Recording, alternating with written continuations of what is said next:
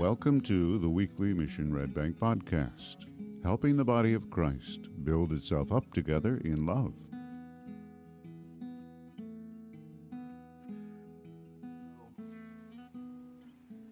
How many of you have ever done target practice?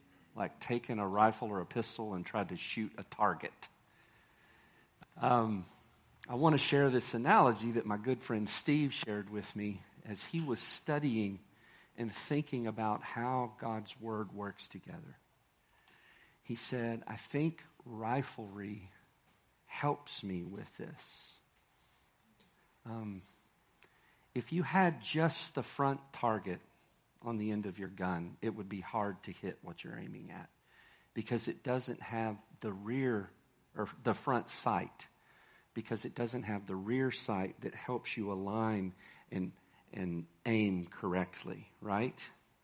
At the same time, once you get these aligned correctly, the target isn't even what you're focusing on as much. You're focusing on where that front sight is. It's got to be correct in line with the back, and it's got to be the thing that you keep your eye on. And what Steve shared with me when we were talking after they had gone to Nepal is he said, I think of the Old Testament like the rear sight and the front sight like Jesus in the New Testament, and how that gives an answer, how it works together, okay? So I thought that was a good picture today to help us as we come into this last Sunday of Advent and consider the scripture from Isaiah today. And in specific, this one verse that I read earlier, therefore the Lord himself will give you a sign. Behold, the virgin shall conceive and bear a son, and shall call his name Emmanuel. Now, these famous words spoken 750 some odd years before Jesus was born, echoed by St. Matthew and recalled every Christmas appropriately, they tend to make us think just about the virgin birth of Jesus. And while that is not wrong to consider the virgin birth of Jesus in this, especially when St. Matthew did, it had a different context when it was said 750 years earlier. And it meant something then too. And that's where the rear side is. And then Matthew recalls it at the birth of Jesus and his recounting of that. And that gives us a picture of what God's after. So here's what I want to look at today. These words were spoken by the prophet. I want to go to the Old Testament first. They were spoken by the prophet Isaiah to the king of Judah, Ahaz. Now, Ahaz wasn't a righteous king. He was a true descendant of David, and he definitely gave words to worshiping Yahweh. But the problem throughout Isaiah that you read about in Judah and in Israel, but especially in Judah, what you read about is there was a form of worshiping God without the heart really being there. Jesus would echo it later when he said, well, did Isaiah prophesy about you when he said, these people praise me with their lips, but their hearts are far from me. Okay, so that would be kind of a description of Ahaz. And he was in a tough spot. Here's what had happened. Syria and Israel, the people from whom he was estranged, who were also considered God's people, they had joined forces and were going to menacingly, evilly attack Judah and go after them. And Ahaz was terrified. It says in the scripture, if you look to Isaiah 7 and read through there, it says that him and the people shook like the forest when the wind moves through it, when they heard of this coalition coming after them. But God sends Isaiah to Ahaz and says, hey, hang on a second. Be careful. Be quiet, God said. Don't fear. And don't let your heart be faint because of, God refers to the two armies as because of these two smoldering stumps. These things that are making such a mess. I can protect you. Turn to me. Because Ahaz, if you're not firm in your faith now, you won't be firm in it. So God went to him with a very kind, fatherly warning and admonishment for him to follow. And then he did this. Have you ever wanted a sign from God? Have you ever had that moment where if God could just, okay, Ahaz got the lottery in this one. Literally, God lobs to him. I mean, Isaiah says, ask me for a sign. Any sign. Let it be as high as heaven or as deep as Sheol, the place of the dead. God was saying to Ahaz, you ask me for a sign, I'll give it to you so that your faith can be held firm and you will stay the course with me in this. Do you see the grace in that? Ahaz, in his form of religion, or that would be the best case scenario, or just to mask his stubborn commitment to doing what he wanted to do, said, oh no, I will not test the Lord God by asking him for a sign. I get that because in Deuteronomy it talks about not having a heart bent toward asking God for signs. But if God comes to you and says, ask me for a sign, can I just say you get to ask for a sign? I mean, come on. Well, he wouldn't do it.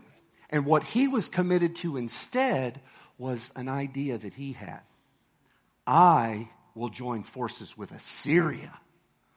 They are strong and will make a coalition and stand against this. And God is like, whoa, my people who are protected by my covenant and my presence, you don't go join forces with a pagan nation who, by the way, if you follow through with this, you're going to have years of exile to deal with. This is going to go very badly for all the people. Ask me for a sign. Let me help you. He said no. So then we read this, as I read earlier. Therefore, Yahweh himself, the Lord himself, will give you a sign. Behold, the virgin shall conceive and bear a son, and shall call his name Emmanuel. Let me explain what that means, other than just pointing to the birth of Jesus through the Virgin Mary. He was saying to you, okay, what's coming is going to be hard and it's going to be bad. And you've chosen it. And I have reached out to you to try to keep you from it. But you've resisted me in that. So now, what's going to happen? When in the normal course of life, a maiden who has not known a man yet is betrothed and knows a man and has a child, that child will be able to be called Emmanuel. You want to know why? Because in spite of your rebellion, I will be with my people. But then he goes on to talk about what that child's going to eat. So it's not just a virgin like the Virgin Mary. It's just saying the normal course of life in Judah. A family would betroth a man to a woman. The woman should not have known a man yet. And then they would come together and birth children. That was the rhythm and the hope in every family. And that's what he was saying to Ahaz. When this happens, that child's going to be born. And then it starts talking in the scripture. Again, go back and read chapter 7 about the diet that the child will have. It says it'll eat wild honey and curds. Well, you're like, well, that sounds great. That'd be a good lunch. Let's do that. Well, here's the problem. What he was saying to Ahaz, and Ahaz understood it, was a judgment. He was saying the number of the people are going to be so whittled down that the animals that you have that give milk, they're going to give in abundance. You're going to have too much milk, and it's going to get to turn to curds, and that child's going to be eating those curds as a part of their regular diet. And then he talks about bees coming in from the river in Egypt and nesting in the sides of the cliffs. And they're going to make honey, and the child's going to eat that. Well, we like honey, so that sounds good, but the problem is it also talks about the farmland not being able to bear crop the normal way. So in other words, you're going to go from a massive people farming and harvesting and knowing plenty and fruitfulness to having to kind of be gatherers, working with what you got around you. That's what Isaiah was saying to Ahaz. Okay? That's the rear sight. St. Matthew picked up on this because, one, Jesus was born of a virgin. And His name was Jesus, the Savior, and he was of the house of David, and the fulfillment of God's promises was coming because of him. So all of a sudden, Matthew has an epiphany that in Ahaz's life, even though this oppressiveness and struggle existed, and the news of a virgin giving birth to a son wasn't good news for Ahaz. And I said this in the first service. I'm pretty sure I'm probably the only church in town that said that at Christmas time, that a virgin giving birth was somehow not good news. But let's think further. Matthew was also noticing Joseph's story. That's when this is told. And to Joseph, the virgin going to have a baby wasn't good news. That was his betrothed.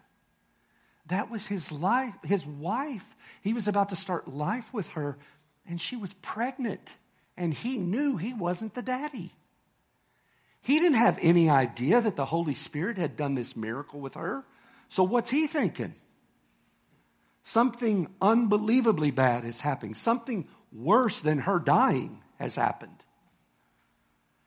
But Joseph was a good man and a righteous man, and he didn't want to divorce her in a way that would cause her public shame or execution. That was a very real possibility.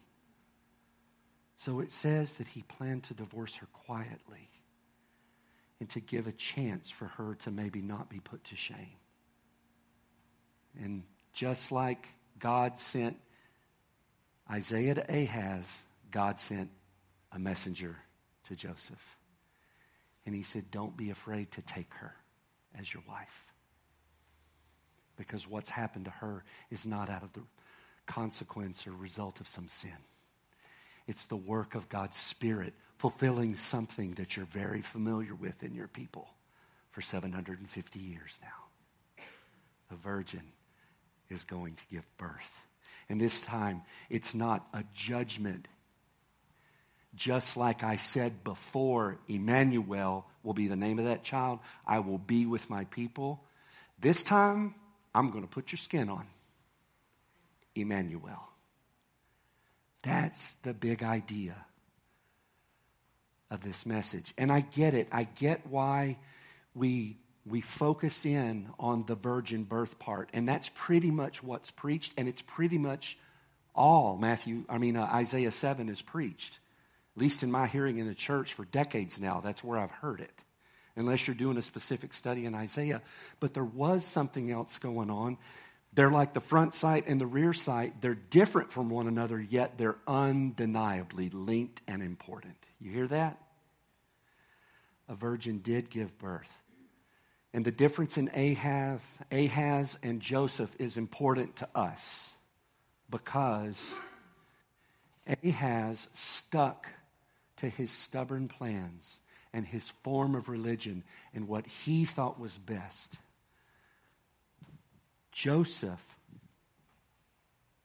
was in such a state of heartbreak and having to make a hard decision and had a plan that he hoped would still be seen as kind, truly, to give help to Mary. And God said, no, here's my plan. When Ahaz heard God's plan, he went the other way and did what he wanted to. God was still with his people. When Joseph heard God's plan, he turned and went with what the Lord was doing. And God was still with his people. But Joseph got to participate in it in such a beautiful and intimate way. He got to be Jesus' human daddy. Think about that. That happened. When I looked at this, I wondered how we might make use of it in terms of a practical step. And I thought about the candle of love that we've lit. If we are going to be a people like Joseph, who are humble and willing to do what God is doing, to find our next best right step there every time. If we're going to be like that, the answer to that is not hunkering down and doing mental gymnastics and getting paralyzed in the analyzing of things. It's this. It's love.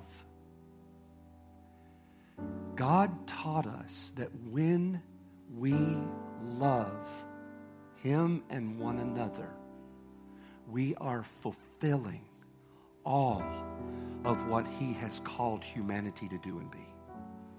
Now, it's not love on our terms. It's not love defined by our culture. It's love as Jesus has loved. Which means sometimes it's going to be doing things that aren't the most pleasant things. Downright unpleasant things. But it's going to be loving Him. Why? Why would we not deviate like Ahaz back to what we want to do? Here's why. Emmanuel. When we love one another as He has loved us, we get to experience Emmanuel, God with us in ways that are really lost to us if we try to make God fit into our plan. If we don't bend and yield, I was talking with Father Mitch about this earlier, and so often things become familiar to us, and you know what we end up doing? We end up making God and His will into our image and our will, when we were made in His image for His will. And that is Christmas. That really is the ball game. It's Emmanuel. It's God come to be with us, to fulfill every prophecy, every promise in some way that reconciles us to Him, to one another, and to the whole creation. And the only way the world will see that is if we love one another. That is where the manifestation of God comes. If we love one another, we become one. We unify. The truth is we are one. We just start acting like what we are. And we behave like that. And Christmas is for that. So here's my hope for us this season. May God, who came and literally put on our skin, who persevered His people through harsh times and even judgments like what came down upon them because of Ahaz. May God, who is Emmanuel, may He help us celebrate that. May He help us value that above all things, supremely. And may those who see us long for God to be with them as a result. Amen. You've been listening to the Mission Red Bank Podcast. Thanks for joining us. If you'd like to know more about Mission Red Bank or have questions about what you've heard today, you'll find us on Facebook. Grace and peace to you, and may God's blessings surround you.